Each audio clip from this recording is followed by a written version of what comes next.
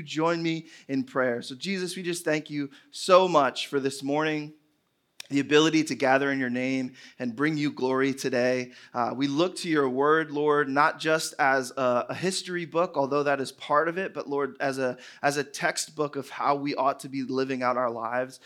Help us to build ourselves around you instead of trying to add your word as just another source of information into our lives. God, we pray that you would humble us today. We pray that you would do an amazing, miraculous work in all of our lives. And it is in your holy name we pray. Amen. So you've heard this a few times, or we're starting this new series today, the classics, I think is what they're referring to it as, old school maybe, I don't know. I read classics. Is it actually called old school? Okay. So we're off to a great start. So it's called old school, not classics. But so this is week one of that. We're singing through Victory in Jesus, which is an amazing hymn. And so as I was gifted this thing to say, hey, Josh, we want you to listen to this song and then preach a sermon based on the content that is within this song. So the question that we're essentially asking or trying to find the answer to together in our time this morning is, what does it mean or what does it look like to live out victory in Jesus? In a fallen, broken world, you don't have to look very far to see that our world is not living for Jesus. It does not look like the life of Jesus. So what does it look like to live out victory in Jesus in a world that is very far from Jesus? So one lyric that really struck me as I was listening to the song and studying the lyrics and kind of trying to build up this sermon out of this song, and one of the lyrics that really stuck out to me is the end of verse 1, which says, "Then I repented of my sins and won the victory." So we see that this song illustrates the connection or the relationship between repentance and victory. So repentance, for anyone who does not know what that means, repentance is essentially a 180-degree turn. And when used in Christian circles, it's often referred to as like, so if I'm walking in this direction, which might be my selfishness, my sin, my own desires, and I'm going to make a 180-degree turn and follow after the life of Jesus and his teaching and what he has for me. So if I'm living in sin, right, if I whatever sin each of us are tempted towards, because all of us are different, we all have different temptations, I'm walking towards that temptation. I'm taking steps towards living a life within that sin, and instead of continuing to walk in that direction, I'm going to walk towards Jesus. So we see then that there's this connection between repentance, turning away from our own ways, and finding victory in Jesus.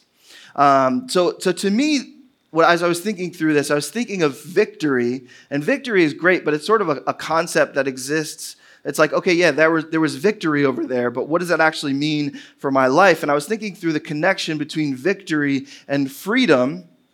And I don't see Rob Connolly here today, but he's hopefully going to come today. And if he does come, then he can correct me if I'm wrong, because I'm about to get into some history of America, and he knows a lot more than I do about that. But so Rob, if you're listening, or when you come later, please correct me. So the Declaration of Independence was signed on July 4th, 1776. But the interesting thing to me about that is that the war was not yet over. They declared independence, but their Declaration of Independence was more a declaration of their desire for independence, not actually independence happening as of yet, because the war continued on and ironically ended on September 3rd, which is today's date, in 1783. So there was 7 more years of fighting before victory actually happened and before independence actually took place. So we have this weird tension of 7 years where they declared independence but didn't actually have it yet. And it wasn't until they won the war that they actually won their freedom. So today we're going to be looking at Galatians 5, 1 through 12, and we're going to be learning about the freedom that comes with the victory won by Christ on our behalf on the cross. So quick backstory, again, 3 to 5 minutes is quick. So quick backstory on the letter of the Galatians. So this written by this guy named Paul, who was a missionary to this region, and he essentially planted this church and then handed it off to some local church leaders to say, hey, this is your thing now. I'm going to go and start the next movement of Christianity and of the gospel. And he hears some things that are concerning for him. So he writes a letter to this group of people, and we're kind of zoning in on a portion of the letter that he writes to this group of people. And it seems the intent of the letter is to clarify the message of Jesus. It seems that there was some confusion about what that really was, what it meant, what it looked like. And so he's writing to this group of people to clarify this message. So we're dropping in on Galatians 5, starting in verse 1.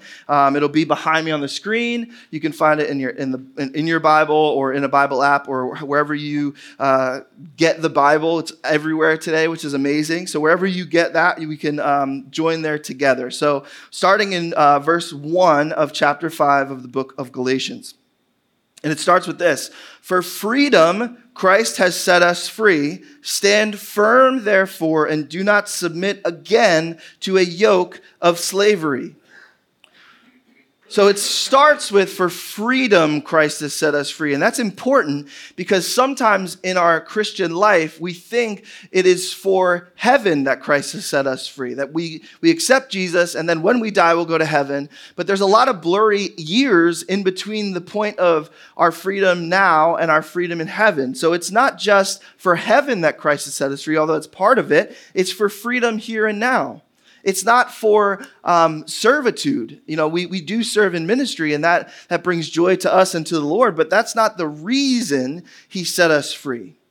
So I have this whiteboard here, and as you first look at it, I think it is crooked because somebody told me it was, and then I tried to fix it, and I think I made it worse, but this is what it looks like. So we're gonna go through this framework in our time today. Hopefully it'll make sense by the end. But so what we have is, on the one side, the story that we could tell ourselves is freedom in Christ. Also, my handwriting is terrible, so you probably won't even be able to read it, and from the back of the room, you probably won't be able to see it, but I hopefully will, in my words, be able to explain what's going on. So on the one side, we have freedom in Christ. And on the other side, so the opposite of freedom would be slavery. So on the other side, we have a yoke of slavery. And as we continue reading Paul's writings here, we're going to understand and unpack more of what this yoke of slavery is, or what it means, or what it can look like in our lives. But so that's sort of the framework that we're working with. There's two opposing storylines or narratives that one could have of their life. It's either freedom in Christ or it's a yoke of slavery. And hopefully in our time together, we'll understand that there really is no middle ground. It's one or the other. You do kind of have to pick which one you're going to be living in. So our big idea for today is taken right out of the scripture, taken right from verse 1. And I want to repeat this as many times as possible so it can be drilled into our heads. It's that for freedom, Christ has set us free. Our big idea for today is that for freedom, Christ has set us free. And we're going to continue reading, and as we continue moving through the passage, again, hopefully this framework and this scripture will come to life, and we'll be able to unpack and understand it together. So let's continue reading. We'll be in Galatians 5, starting now in verse 2. And so Paul writes, so he says, "Look, I, Paul, say to you that if you accept circumcision," we'll get to that later, "if you accept circumcision, Christ will be of no advantage to you. I testify again to every man who accepts circumcision that he is obligated to keep the whole law. You are severed from Christ, you who would be justified by the law. You have fallen away from grace." So circumcision, for any who aren't familiar with the biblical understanding of circumcision, in our modern world, most male babies are circumcised. It's just something we do. It's for a medical reason. So to kind of get back to the roots of that, so God gave circumcision as a command to Abraham in the Old Testament, and circumcision was something they did on the 8th day of a baby boy's life, and it was something to set the Israelites apart from everyone else. It was something that they did to set themselves apart. And so to me, what I see Paul illustrating is you have to pick one. Either you will be set apart in Christ and for Christ and by Christ, or you will be set apart by your own actions. You can try to go your own way and we'll kind of see how that ends up working out. So unfortunately, there's this group of people, earlier in the text, I think it's in chapter 1, Paul refers to them as the circumcision party. In text and scholars refer to these people as the Judaizers. So it's a group of Jewish people who have come to Christ, and they're now a part of, imagine if we're here as Christians in a church, and there's some Jewish people who have come to Christ, and unfortunately, they're still trying to operate out of their old framework. And so they're telling these Gentiles who are converting to Christianity, yeah, that's great that you have Jesus, but you also need to be circumcised. Jesus is good, but what we need you to do is also do your part in earning your salvation or making it going your own way. And so Paul will continue to illustrate that essentially that's not how this works. That if you either have circumcision or Christ, and you kind of have to pick one. So in our world today, politics are a mess, right? And no matter which side of the aisle you sit on, it's a mess. And so think about this group, this circumcision party, these Judaizers. They're a powerful political group that are trying to impose their ideas and their will on these Gentile Christians who are coming into the picture. And unfortunately, as Paul will continue to illustrate, they're not correct in what they're saying. They're trying to take Jesus' message and add to it, and that doesn't really make any sense, which again, hopefully will continue to make sense in our time today. So in our framework here, so we have the yoke of slavery, and something that's associated with the yoke of slavery then is circumcision. Oh, that's not right. I think I spelled it wrong. We're good. You know what I mean. Again, I'm sorry for my handwriting. My wife always yells at me for it, but we're working on it. So we have on the one side this yoke of slavery associated with circumcision. Let's continue reading. We'll be now in verse 5 of Galatians 5. And it says, "For through the Spirit, by faith, we ourselves, that being those who have accepted Christ, eagerly await for the hope of righteousness. For in Christ," this might be the most important verse we read today, so let's really focus in on our attention. I know when I'm listening to a preacher, I often get distracted. So if you were distracted before, try to pay attention just for this specific verse.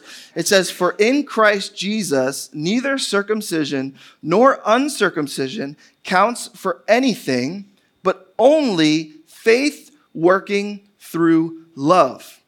And any of us who have been a part of Wellspring for a while should know this verse because Pastor Jason signs every email and every postcard and everything with Galatians 5, chapter 6. So to Pastor Jason, this verse is important. To me, this verse is very important. "For in Christ Jesus, neither circumcision nor uncircumcision counts for anything, but what? Only faith in God, first and foremost, working out through our love to both God and others." So again, we have two conflicting narratives. We have a yoke of slavery. We have freedom in Christ. And on this side, circumcision is deeply associated with this. And in freedom in Christ, we have faith working through love. So it starts with our faith. It's not a work in and of ourselves. We don't initiate the work. It starts with our faith in God, and then His Spirit comes into us, and our faith then works its way out through our love, both to God and to others. Okay. Are we tracking so far? Are we good? Okay. So here's the interesting thing. This all really hit me very deeply. This kind of actions, identity, story framework thing is a new concept for me. A pastor that I've recently come in contact with has really tried to steep me in this. And I've had to come to terms with the fact that yes, I wasn't so narrowed in on circumcision specifically, but I was too heavily emphasizing my own actions in the work of my salvation, very unintentionally. And I think the problem that I was having was a problem of certainty, right? So when we have faith in God, it's a belief in things hoped for and not seen. And I think what I wanted to do was make my faith tangible so I could grab onto it, make it concrete so that I could see it and know it and have it. And I think oftentimes many believers have this struggle because we get so angry at people who sin or people who don't believe what we believe. And we get so mad because it conflicts with our understanding of the certainty that we have. But the faith that we have should lead to a humility, not to a certainty. Now, I went to Bible college, and I didn't know this at the time, but I think part of me going to Bible college was trying to put God in a box and trying to solidify myself as, yes, I have arrived as a Christian. I have a degree, a bachelor's degree in biblical studies. That's great, and there's nothing wrong with that in and of itself. But I wanted to get all the answers. And when you have a degree in something, right? Like if you have a degree in neuroscience, you're expected to kind of know most of the ins and outs of that field.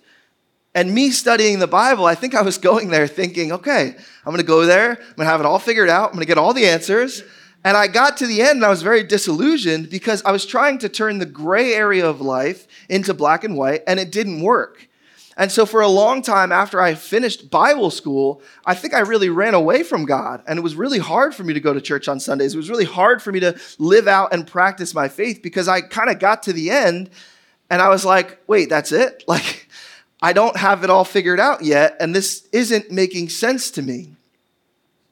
So we talk about this idea of freedom, and we see from the Judaizers' point of view an aspect of legalism. They're trying to live out their life in a way that's going to translate to freedom in Christ.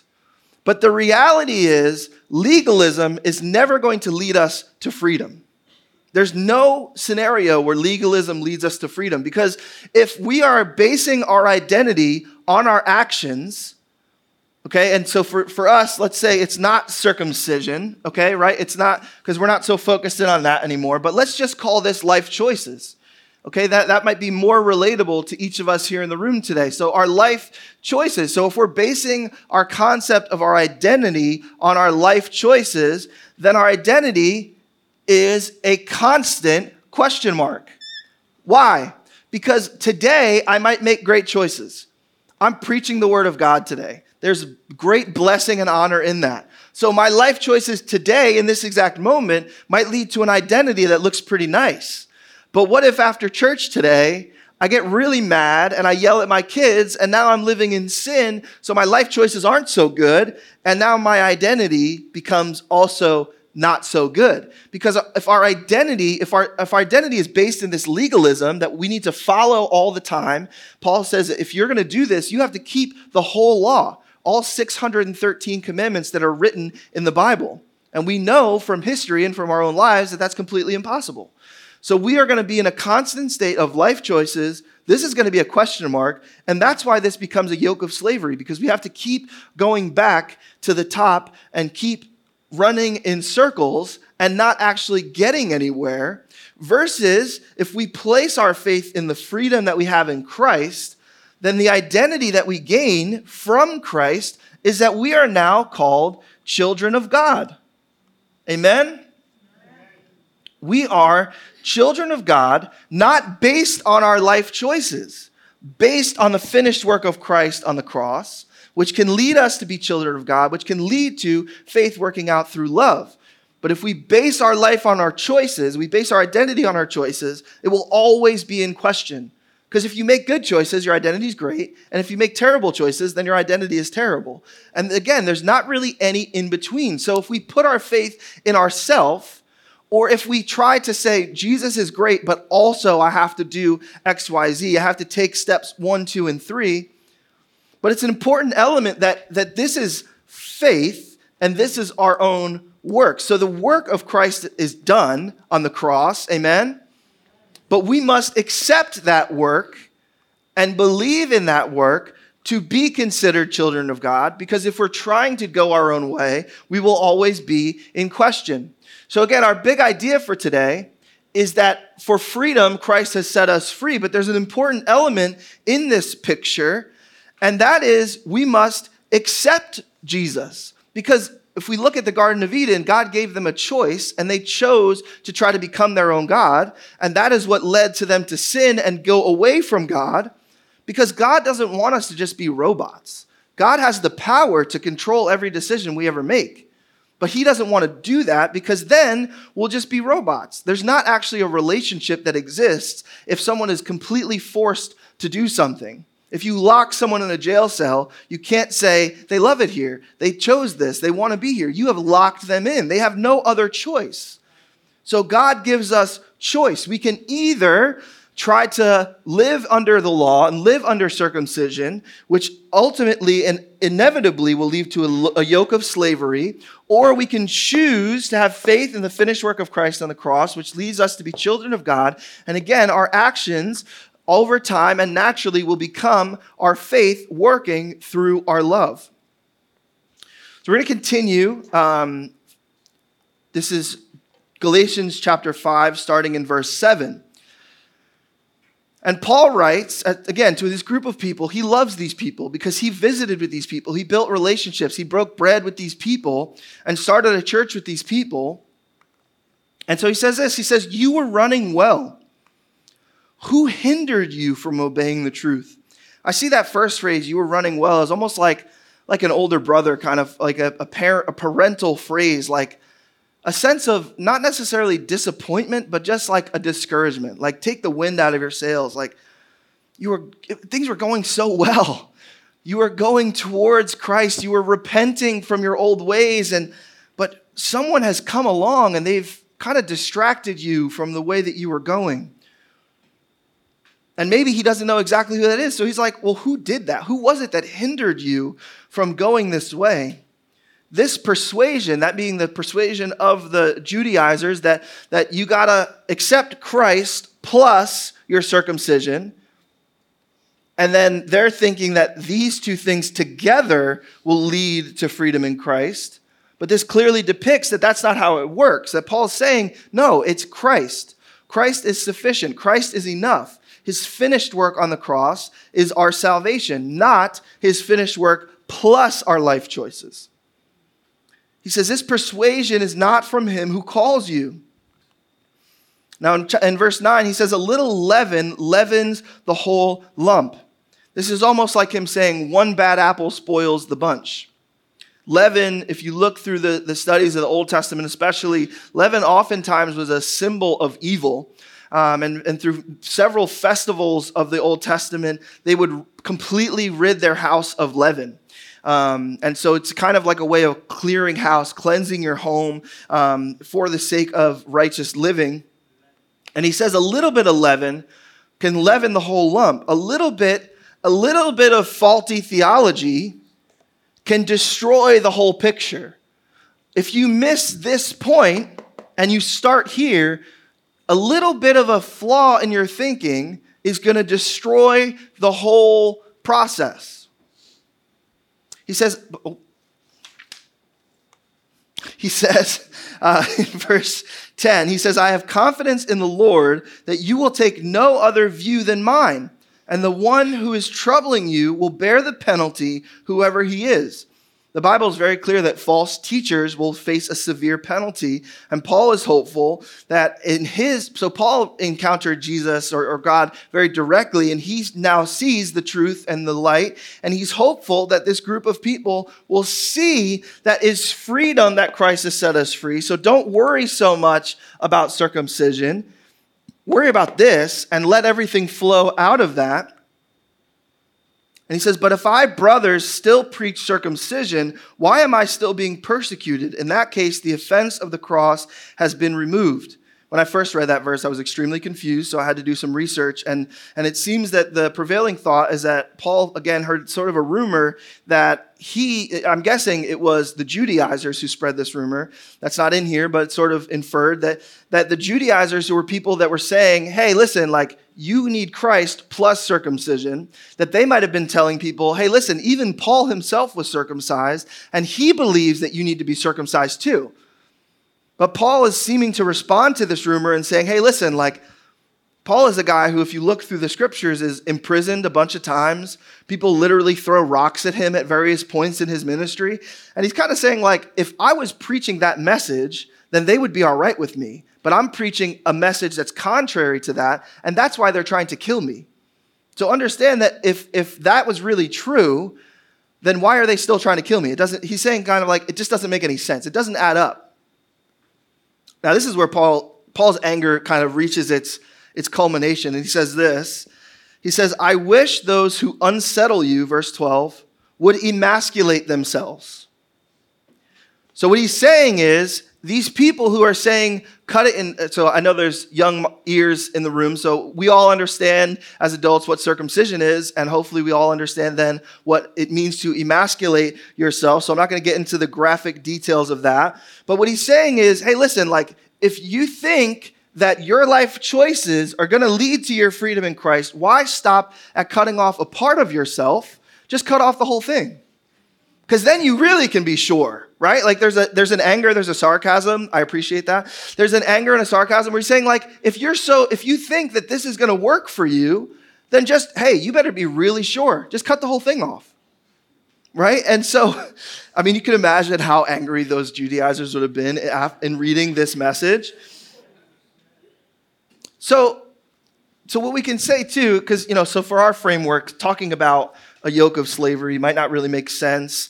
We might get canceled for saying words like that. So let's just say this, like, let's go like to be determined, okay? Because again, our life choices are going to influence our identity, and that's in question. But if these two things go well, so for me, for today, for this story that I could tell of my life, I woke up early this morning. I came to church to preach the word of God. My life choices are going pretty well right now, right? So my identity might be pretty good. And then the story that I could tell of my life might also be pretty good.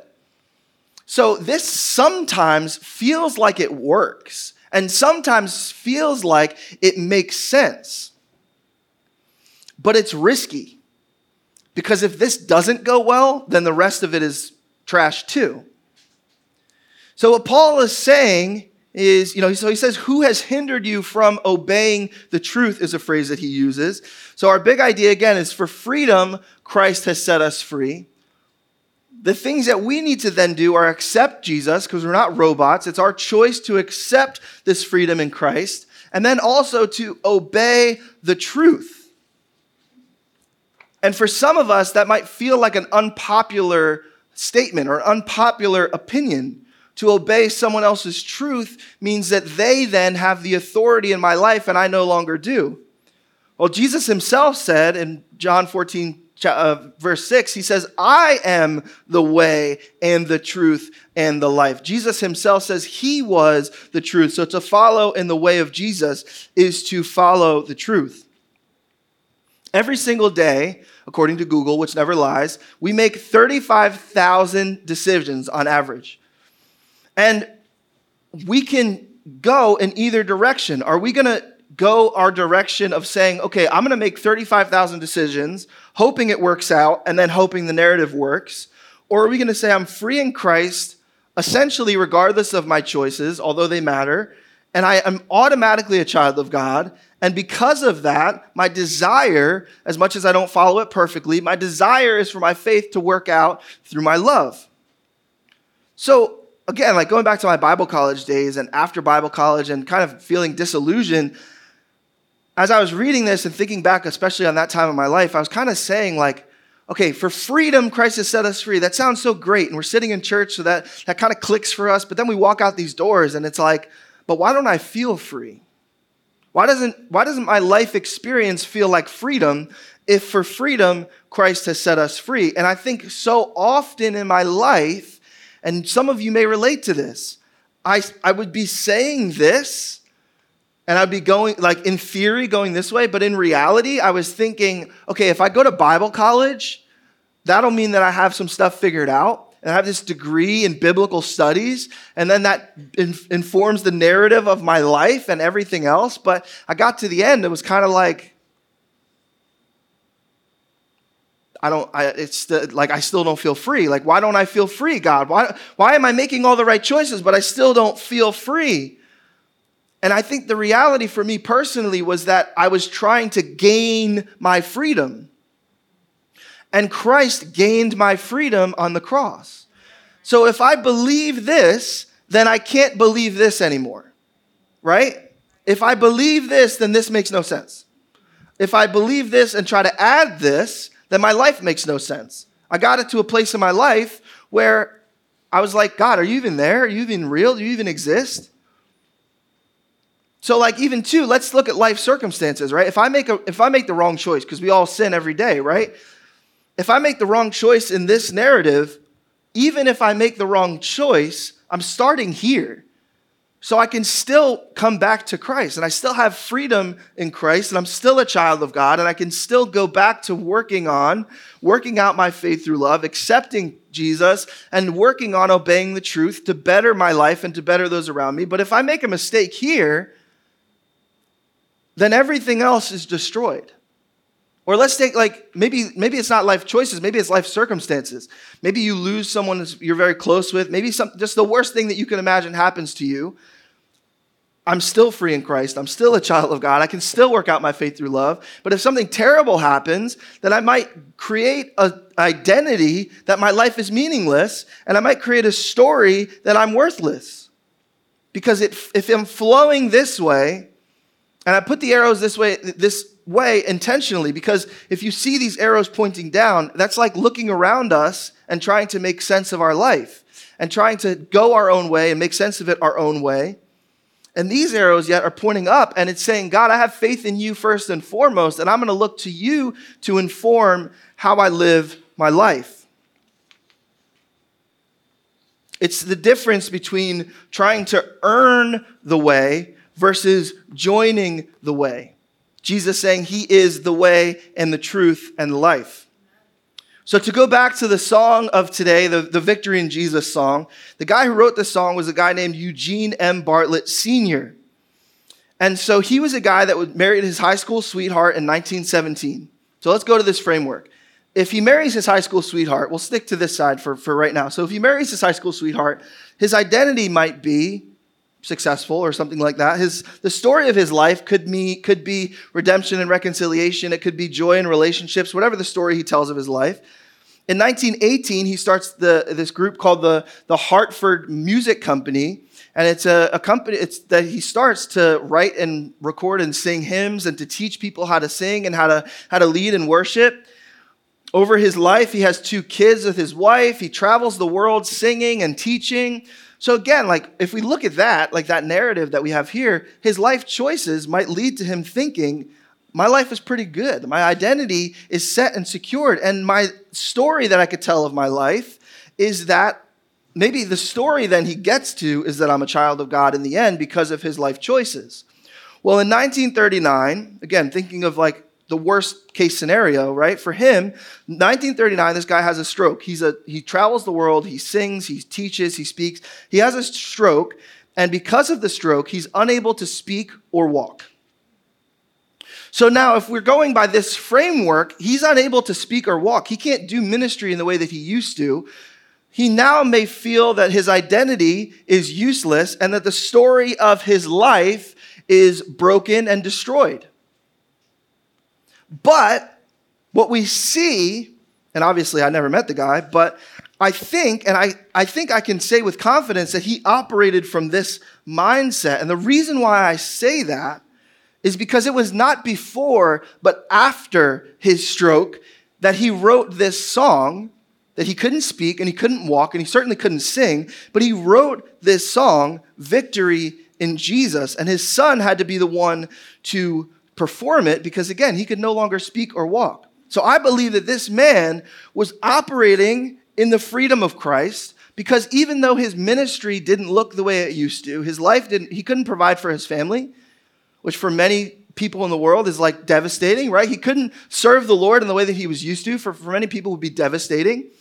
His whole life falls apart. But if he's free in Christ, then he's still a child of God, regardless of his ability to sing or speak or walk. And he can still live out his faith through love. So as we close today, we're going to be taking communion. You should have received a communion cup when you came in today. I heard a pastor recently preach on communion, and he was talking about the history of different perspectives on communion. And the prevailing thought, or the way that we practice communion today, is often taken as in remembrance, which we should be, but almost like a memorial service, grieving the loss of Christ on the cross and grieving the ways in which we put him there. And I truly believe there's a place for that and a place of reflection and a place of understanding where our sin lies and how that keeps us further away from God than he would like to be, and how he sent Christ to die on the cross so that we could be reconciled with him. So we should remember our sin. We should remember his sacrifice. But another way of seeing it, another way of looking at communion and approaching the table of communion is almost more as a victory feast. That Jesus on the cross won the battle over sin and death, and we as believers get to enjoy the freedom that comes with that victory. So today, as we take communion, as we take of the body that was broken for us, let's think in joy of the victory that we have in Christ, knowing that we put him there, and that's not good. And that's good to remember that. But today, let's take it in victory. And as we drink of the cup, which represents his blood was spilt on our behalf to win our victory, to gain us freedom over sin and death, so that we could be considered children of God, so that we could have faith in something beyond ourselves and work that out through our love. Let's take and drink. So last week, Pastor Graham delivered an amazing sermon, and at the end, his challenge was the question, how do you see Jesus? So today, my challenge kind of builds off of that, and my challenge for today is to answer this question. So if we took a whole week and tried to grapple with how do we see Jesus, hopefully we see him as who he truly is and who he says he is, but then the question becomes, who am I? And not just who am I, but what or who defines who I am. Because if I'm defined by my life choices, then the rest of my life will be a question mark. If I'm defined by Christ, then the rest of my life is almost predetermined and understood. That my life will always be, my identity will always be a child of God. Nothing I could ever do or say will ever change my identity. So who am I? And who or what defines who I am? So we're going to transition into singing again. And the song that I asked for the band to sing today is Who You Say I Am. Because if we're a body of people that declares the truth that I am a child of God, and we're a body of people that declare the truth that I am who you say I am, not who I say I am, not who my family says I am, not who culture says I am, but I am God who you say I am. I strongly believe that we will be a people that changes the world. Not for our benefit, but for the glory of God. And let's go to God in song.